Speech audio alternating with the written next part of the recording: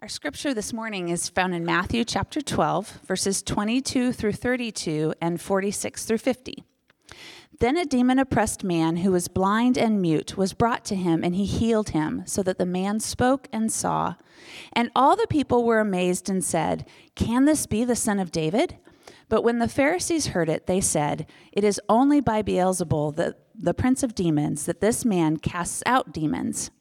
Knowing their thoughts, he said to them, "Every kingdom divided against itself is laid waste, and no city or house divided against itself will stand. And if Satan casts out Satan, he is divided against himself. How then will his kingdom stand? And if I cast out demons by Beelzebul, by whom do your sons cast them out? Therefore, they will be your judges. But if it is by the Spirit of God that I cast out demons, then the kingdom of God has come upon you. Or how can someone enter a strong man's house and plunder his goods unless he first binds the strong man? Then indeed he may plunder his house. Whoever is not with me is against me, and whoever does not gather with me scatters. Therefore I tell you, every sin and blasphemy will be forgiven people, but the blasphemy against the Spirit will not be forgiven. And whoever speaks a word against the Son of Man will be forgiven, but whoever speaks against the Holy Spirit will not be forgiven, either in this age or in the age to come. While he was still speaking to the people, behold, his mother and his brothers stood outside, asking to speak to him. But he replied to the man who told him, "Who is my mother and who are my brothers?" And stretching out his hand toward his disciples, he said, "Here are my mother and my brothers.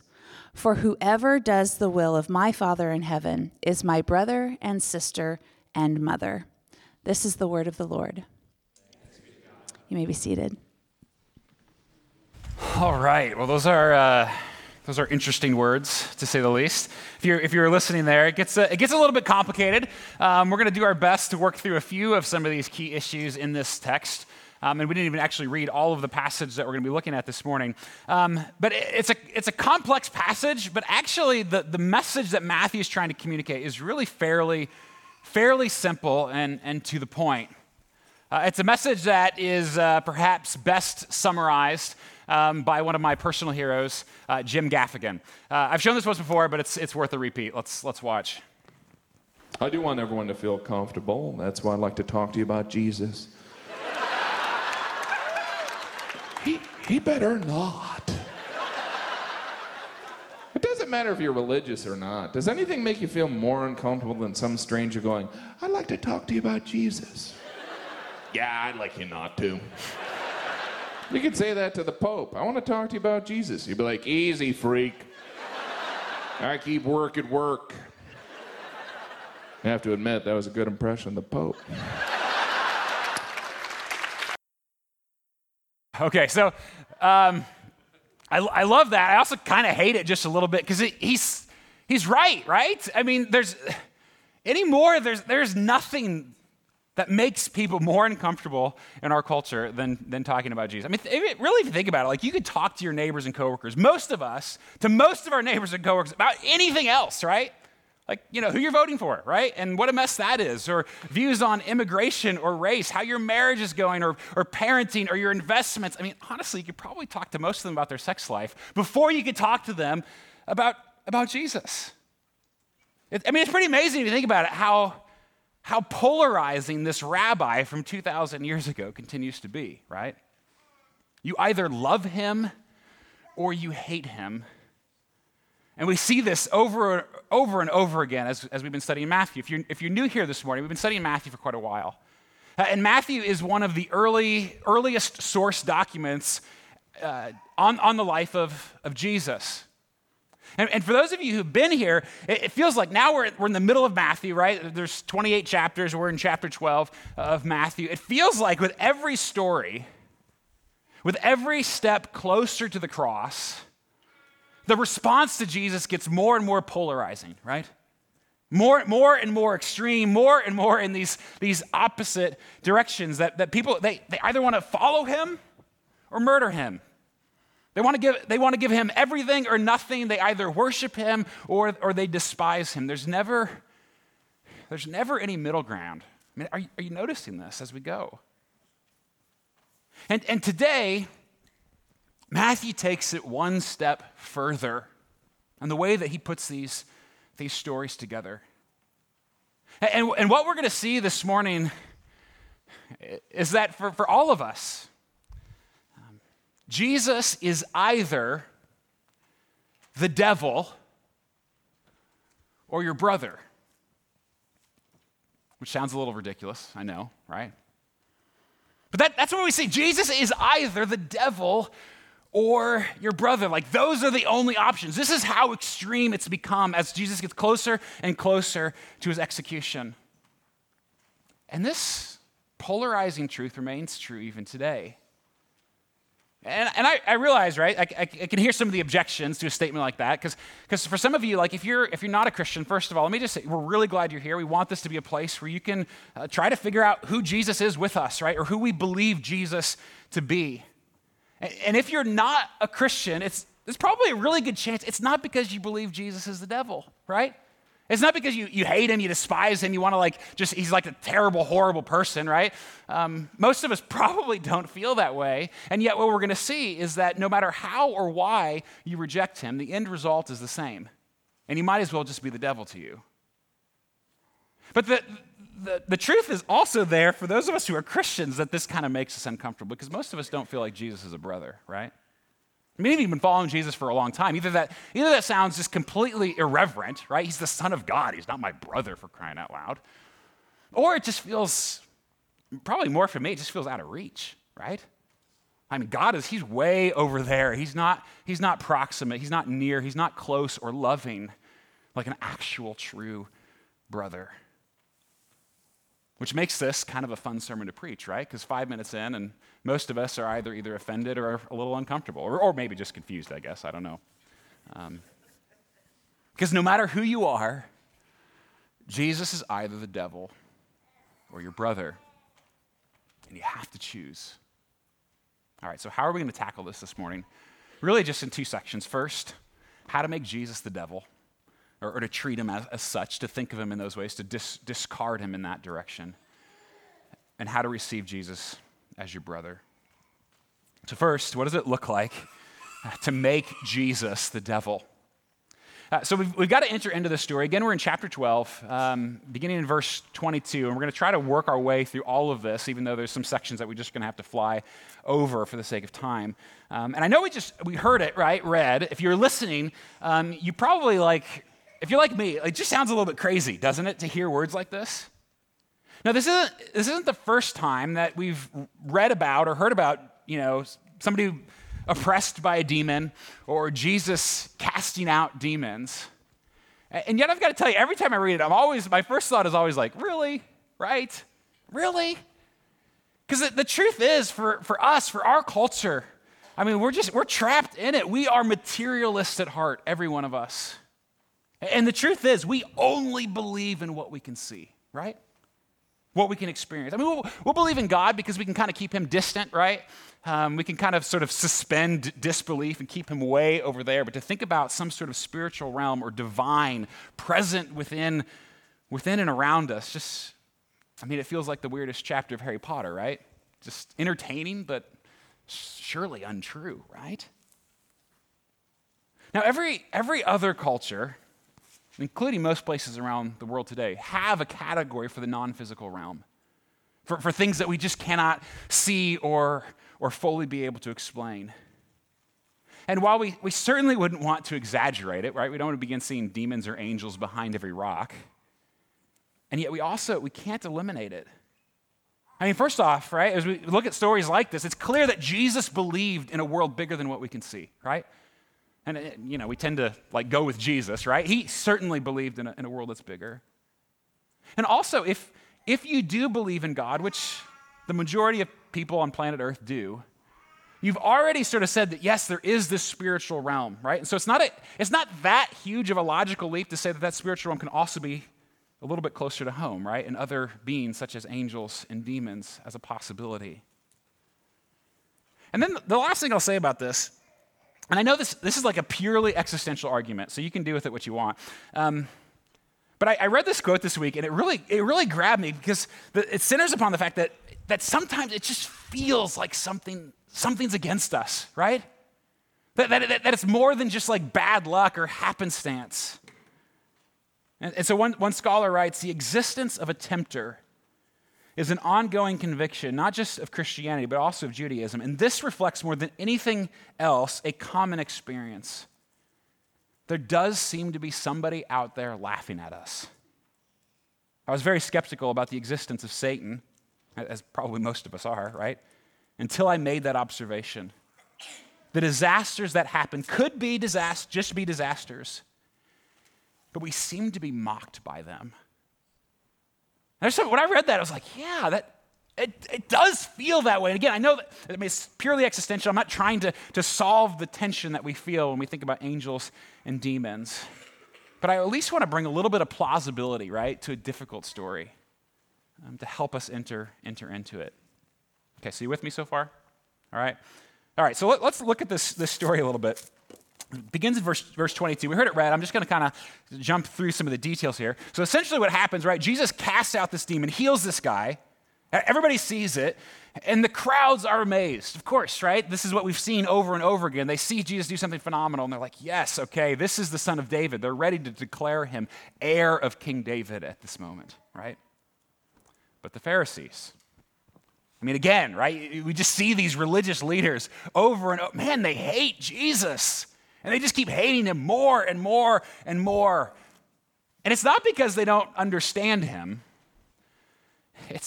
Frankly, it's because they just want nothing to do with him, right? Jesus is claimed to be greater than the temple, greater than the law, greater than King David. He's claimed to be the only way to God, the only path to life and righteousness. The Pharisees have been there for all that. They've heard his messages. They're listening. They just don't like it. It's too much of a disruption into their life, into their way of thinking. Frankly, like, it's not that they don't believe in Jesus in many ways. Like, they believe that he's someone special. They believe that he has phenomenal power. They've seen it. They've encountered it. They just don't want anything to do with it. It's too much of an imposition on their life and their way of thinking. So they don't deny his power or his uniqueness. Instead, they write him off as an agent of the devil. Right? Did you hear that in there? You see that in the text? That, oh man, he just gets his power from Satan. That's kind of their dismissal. Not that he doesn't have power or that he's an imposter, but that he gets it from someplace else. Which, of course, Jesus' response there is that's the dumbest thing ever, right? Why would Satan cast out Satan? I mean, that's what Jesus, like, why would the prince of darkness bring light? Why would the destroyer of all things bring wholeness and life and restoration? That's what Jesus is getting at. And it doesn't make any sense to say that. And Jesus calls here what they're doing blasphemy against the Holy Spirit, which he also says is the only unforgivable sin, which kind of sounds like a big deal, right? I mean, there's something that's unforgivable, right? Well, what they're doing here, this unforgivable sin, it's such outright rejection of Jesus that they'd rather believe that he's doing things evil than good, right? That they'd rather attribute his power and authority to the demonic than to the Holy Spirit. And it's not that they can't be forgiven, right? It's that forgiveness is the last thing that they're interested in, right? It's not that they can't, they just won't, right? They don't want it. They want nothing to do with Jesus and the power of the Holy Spirit at work in him. Which leads us to the first way to make a devil out of Jesus. It's probably the most obvious. It's just outright rejection, right? It's the person, like in these stories, it's the person who says, okay, I see it, I hear it, but I just don't care, right? I don't want any of this, right? I refuse to believe. Because with the Pharisees, their problem, really, it's not an intellectual one, but they kind of pretend that it is, right? They believe in Jesus, they just want nothing to do with him. And for us, for many of us at least, it's pretty easy to blame intellectual reasons for rejecting Jesus. And I get that. I'm not saying this story is easy to believe, right? We all wrestle with doubts in different ways. But what this story does to me is, at least if that's you and you're sort of pushing Jesus out or really struggling to believe, you have to at least ask yourself, is it really purely intellectual? Because it certainly wasn't with the Pharisees. There was more at work there. For example, have you actually wrestled with the claims of Jesus? Like for a moment, looked into them and taken them a little bit seriously. His miracles, the empty tomb, the hundreds of eyewitnesses, the fact that a bunch of cowards, right, who followed him, who fled at his execution, ended up dying for their faith later on, who built and established a church that's found all over the world today, even where Christians continue to be murdered. And sure, there may be other explanations. Of course. Like the Pharisees. He's just using the power of Satan. I know these things are hard to believe. But some of us would just about do anything to explain it away. Right? I mean, are you following that? Maybe your reasons are intellectual, and again, I get that, and I'm sure for some of you that's true, but for others, like the Pharisees, it's really that you've just already made up your mind. You don't believe, not just because it's unbelievable, but because even if it were believable, you just would want nothing to do with it. A question for all of us to wrestle with, would anything convince you to follow Jesus? Think about that, especially if you're not a Christian. Would anything convince you to follow Jesus? And if the answer is no, that's what Jesus is talking about. You've already made up your mind. And it's not that you can't be forgiven, it's that you don't want his forgiveness anyway. And let me just say as well, for those of us who are Christians, it might be easy to kind of wag our fingers at this moment. Well, I wouldn't do that, right? But for even for those of us who believe, don't forget the areas in your life and in mine where outright rejection continues to reign, right? Where we're like, Jesus, you can have this part, but not this part, right? Where we think we can kind of get away with holding back on Jesus. Listen, partial acceptance of Jesus is still rejection. Don't miss that. Partial acceptance of Jesus is still rejection of Jesus. With him, it is all or nothing. He is either the devil or your brother. Which leads to the second way we tend to make a devil out of Jesus.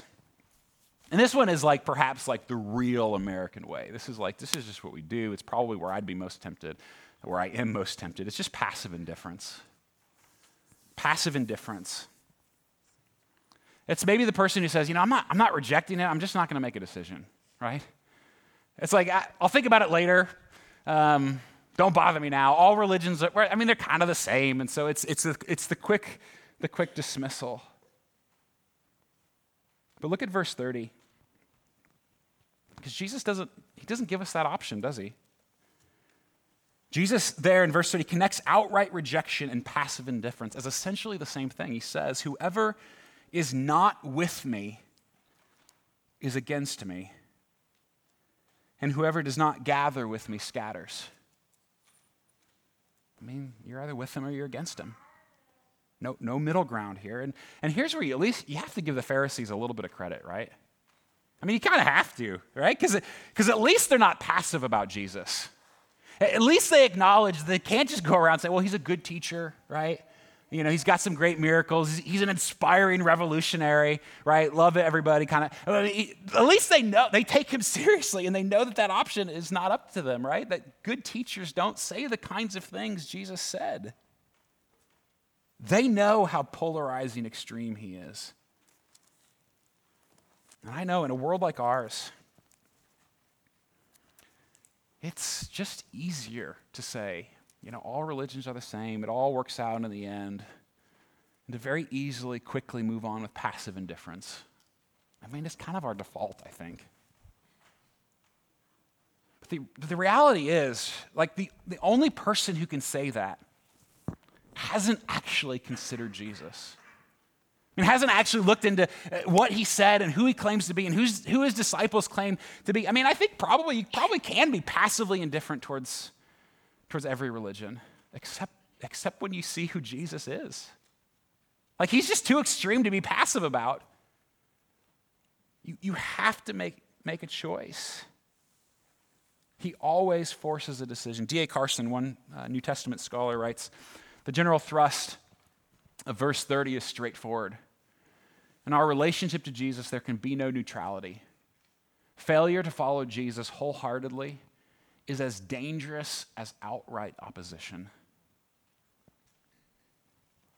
Now listen, I hate to say this because I know that some of you here are genuinely wrestling with Jesus. Like really trying to figure out whether or not he's the one you want to give your life to. I get that. And so I hesitate to say this, but you have to realize what Jesus is saying is that indecision is a decision. Like there's not a pass, right, for being passive. We want to remain passive. Many of us do. It's just simply not an option that he gives us. And that's hard. And again, even for those of us who are Christians, it can be easy just to say, well, that's somebody else's problem. But man, where are we passive to? Where do we tend to think that we can get away with giving Jesus part, not all, right? We'll give him Sunday mornings for an hour, but nothing else. Where am I still passive when it comes to following Jesus? Partial acceptance is rejection. All right, one more way to make a devil out of Jesus, and then some good news, I promise. Well, the third way, we haven't read this part of the story yet, but the third way to approach Jesus, to reject him, really, is through self-centered manipulation. This is an interesting category for me. I know that we do this. It was interesting to see in the text how they did this. This comes out in verses 38 through 42 in particular. Again, we didn't read this part, but essentially what happens here is the Pharisees, they asked Jesus for a sign, which is just kind of ridiculous, right? Because Jesus has been doing all kinds of signs, right? They've seen all of his miracles, and they've just said, all your signs are demonic, but hey, you know what, Jesus, just prove it to us, right? Prove that you're the Son of God is what they're getting at. And of course, Jesus is like, what do you think I've been doing, right? And in fact, he even calls them out on it. He says, even when I fulfill the sign of all signs, he says, even when I'm dead and buried for 3 days and come back to life, the sign of all signs, even then, you Pharisees are going to reject me. I mean, Jesus knows where he's going, right? He's not confused at this point where his mission is taken. He knows. And he even gives the Pharisees this illustration. He says, he gives them an example of the Ninevites. You might see that in there. The Ninevites, I mean, that's like the story of Jonah and the whale, and Ninevites were Babylonians. I mean, these were like the stereotypical, like the bad of the bad. Like these are like the horrible, godless, or that's the mindset towards the Ninevites. They were doing terrible, terrible things. But Jesus said, even they, when they saw Jonah, who'd been in the fish 3 days, just like I'm going to be in the ground 3 days, even they repented and changed. Even they believed. And then to top it all off, Jesus says, you know what, the Ninevites, at the day of judgment, they are going to stand by and watch you Pharisees receive judgment. Jesus is really good at making friends, right?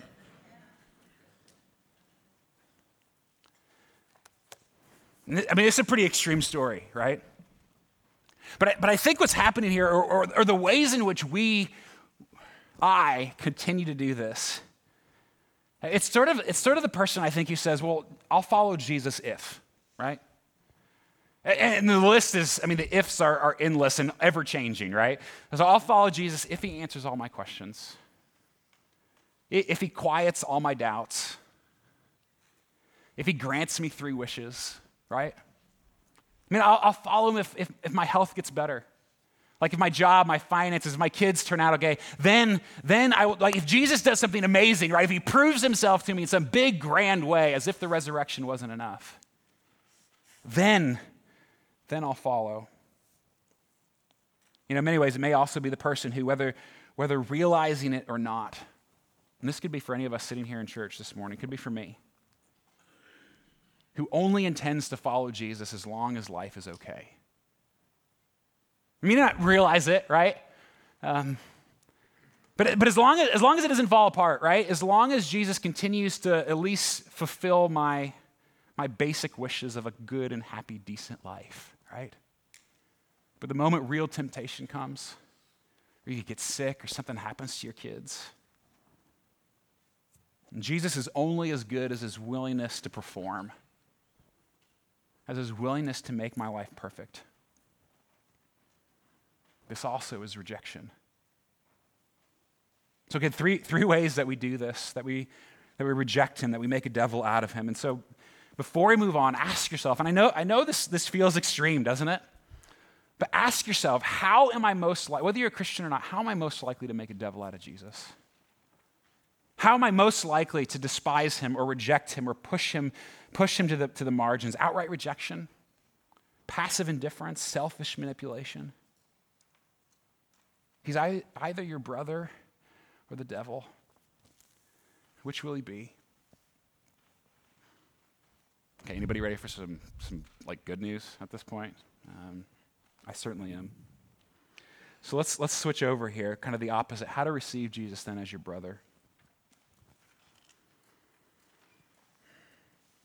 And I know that sounds a little ridiculous too, doesn't it? I mean, it's just a little sacrilegious. How do we call Jesus, the Son of God, the creator of all things, our brother? It feels like blasphemy, doesn't it? And not just sacrilegious, but far-fetched. As I mentioned at this, God, he's way up there, he's distant, he's out of reach, he's not close like a brother. He couldn't possibly love us like family, could he? Well, that's the beauty of what Jesus says here. I mean, it would be irreverent or far-fetched for me to call him my brother, except that Jesus calls me his brother first. Look again at verse 46. Jesus says again, in the midst of all this arguing with the Pharisees and training his disciples, he says, while he was still speaking to the people, behold, his mother and his brother stood outside asking to speak to him. But he replied to the man who told him, who is my mother and who are my brothers? And stretching out his hand toward his disciples, he said, here are my mother and my brothers. For whoever does the will of my Father in heaven is my brother and sister and mother. Now, being, brothers with Jesus, it doesn't mean we're all equals, right? It doesn't mean that he's buddy Christ, right? Like the the whatever. He's still God and we're not, right? But even the author of Hebrews, right, knowing how hard this is for us to believe, how impossible it sounds, he writes that Jesus is not ashamed to call us brothers and sisters. Just let that sink in for a moment. I mean, this is the highest privilege of the gospel. The pinnacle of the good news of what Jesus has done for us, that he died and rose again, and for that those who come to him, who are by nature enemies with him because of our rebellion, whose default position as humanity is to disregard Jesus as if he's the devil. Us, adopted in as family. I mean, there are all kinds of descriptions for what God has done for us, right? For what this good news is, all kinds of beautiful, powerful words like salvation and redemption, justification, forgiveness, reconciliation, all are beautiful, all are meaningful, but none quite like adoption. Because with adoption, I mean, it doesn't get better than this, people, because sons and daughters, we aren't just forgiven, right? Sons and daughters are loved. They're not just tolerated, they're welcome. They're not just given a pass. They're actually written into the will, right? Heirs of the kingdom of God, not just subjects, but royalty. With God himself as our Father and Jesus as our brother. So how is this possible? Well, three quick questions for us to consider. I mean, if you long to be in this family, long to experience the love and acceptance that only sons and daughters receive. 3 questions. First, am I his disciple? That's like the most basic, simple. Jesus doesn't say this about anyone. He doesn't say it about the Pharisees, certainly. He doesn't say it just randomly about those who are in the crowds. He says it to his followers, to his disciples. If you want Jesus as your brother, you have to follow him as your king. I mean, not perfectly, right? Because it's going to be imperfect for all of us. But to come to him in faith, to say, yes, I want my life to be characterized by your life. I want my identity to be your identity. And to say yes to Jesus. Saying to him, I believe you. I trust in you. And really to say, I trust in you enough to obey you. Which feels like a big leap for many of us. Right? Well, I believe, but I'm not going to do anything about it. Right? That's more our mentality. But to believe enough to trust him, because that's what Jesus says. That's the second question here. Is my life characterized by doing his will? Because look again what Jesus says, right? It says, for whoever does the will of my Father in heaven is my brother and sister and mother. That if you're part of this family, and the only way to enter this family is through faith. It's not through obedience, it's not by being good enough, but if you're part of this family, the deal is you're going to begin to resemble your family. You're going to begin to look, like the rest of the family. And the family resemblance is obedience to God. I mean, look at Jesus, right? That's who he is. And oftentimes we ask, well, what is God's will for me, right? We wrestle with this, we think through this, but the Bible tells us most of it, doesn't it? I mean, for example, it's just a few spots. It's God's will that we give thanks in all circumstances. It's God's will that we become holy and avoid sexual immorality. It's God's will that we do good in the midst of opposition, that we act justly, love mercy, walk humbly with our God, etc., right? There's lots of places. And the highest example of God's will, Jesus tells us in John 6. He says there, for this is the will of my Father, that everyone who looks on the Son and believes in him should have eternal life. Do you believe? That's what God wants for you. And if that's true, right, you're his disciple, you intend to follow him, then you've got to ask yourself, when I look in the mirror, do I see the family resemblance? Am I beginning to pick up the traits of Jesus, my brother, and God, my Father? And it's not that you look good and then God adopts you. No, but when we join his family through faith, we take on the customs of the family. We begin to live like we actually do belong. We do his will. And then finally, the last question. Have I made his family my family? Because, man, we worship family, don't we? I think that's probably a universal thing, but it feels especially unique for us sometimes. The way we worship family, man, we love it, right? And family is important. I love my family. But family is an idol for many of us. It often becomes an idol for me. And everything is right there, centered right there. But what Jesus is saying is we have a new family that trumps even the old categories of nations and tribes and nuclear families. Something that supersedes it, right? And it's not that we devalue our earthly nuclear families. Of course not. In fact, I love how C.S. Lewis describes it. He says, when I have learned to love God better than my earthly dearest, I shall love my earthly dearest better than I do now. Are you following that? It's not that we love our families less. It's that when we learn to love God more, we actually learn to love our families better in the meantime.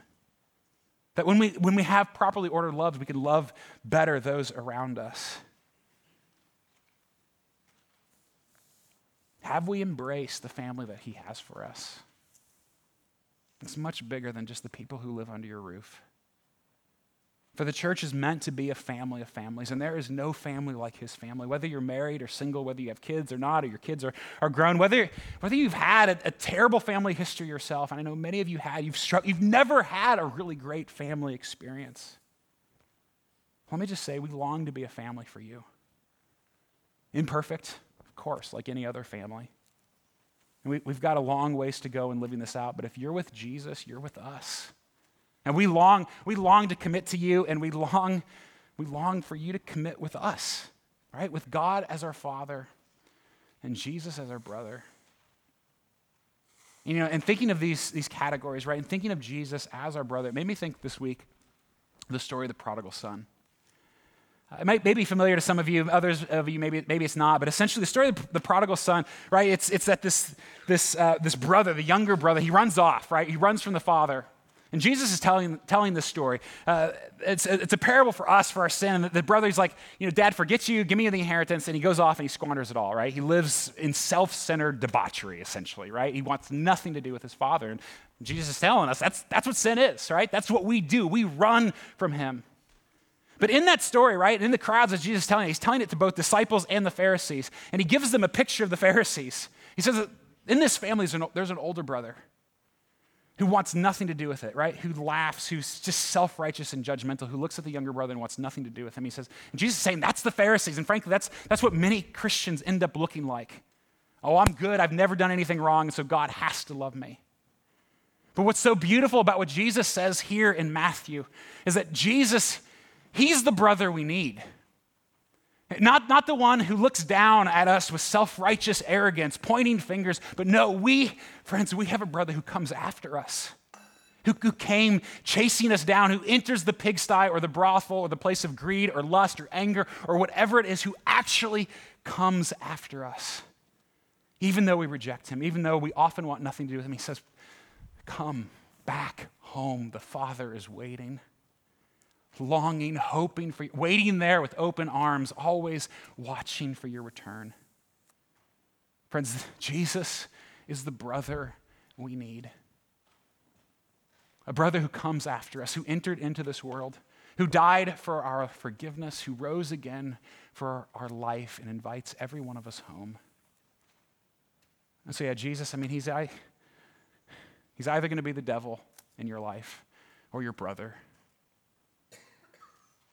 And you have to choose. Let's pray.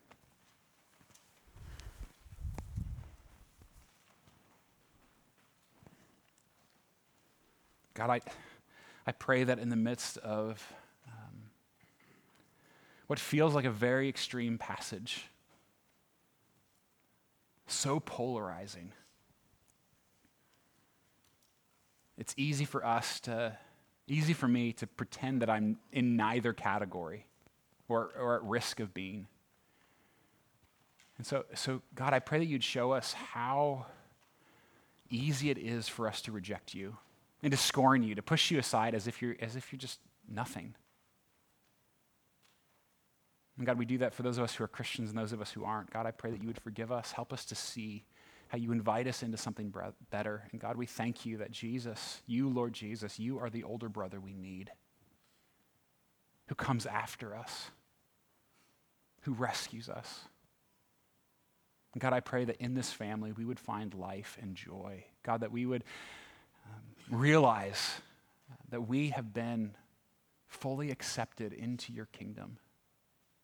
God, that you love us as if we are your own natural brother, that you see us as you see your own natural son. You see us as if we're Jesus with his righteousness and goodness.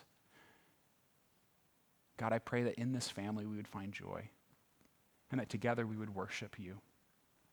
I pray this in Christ's name.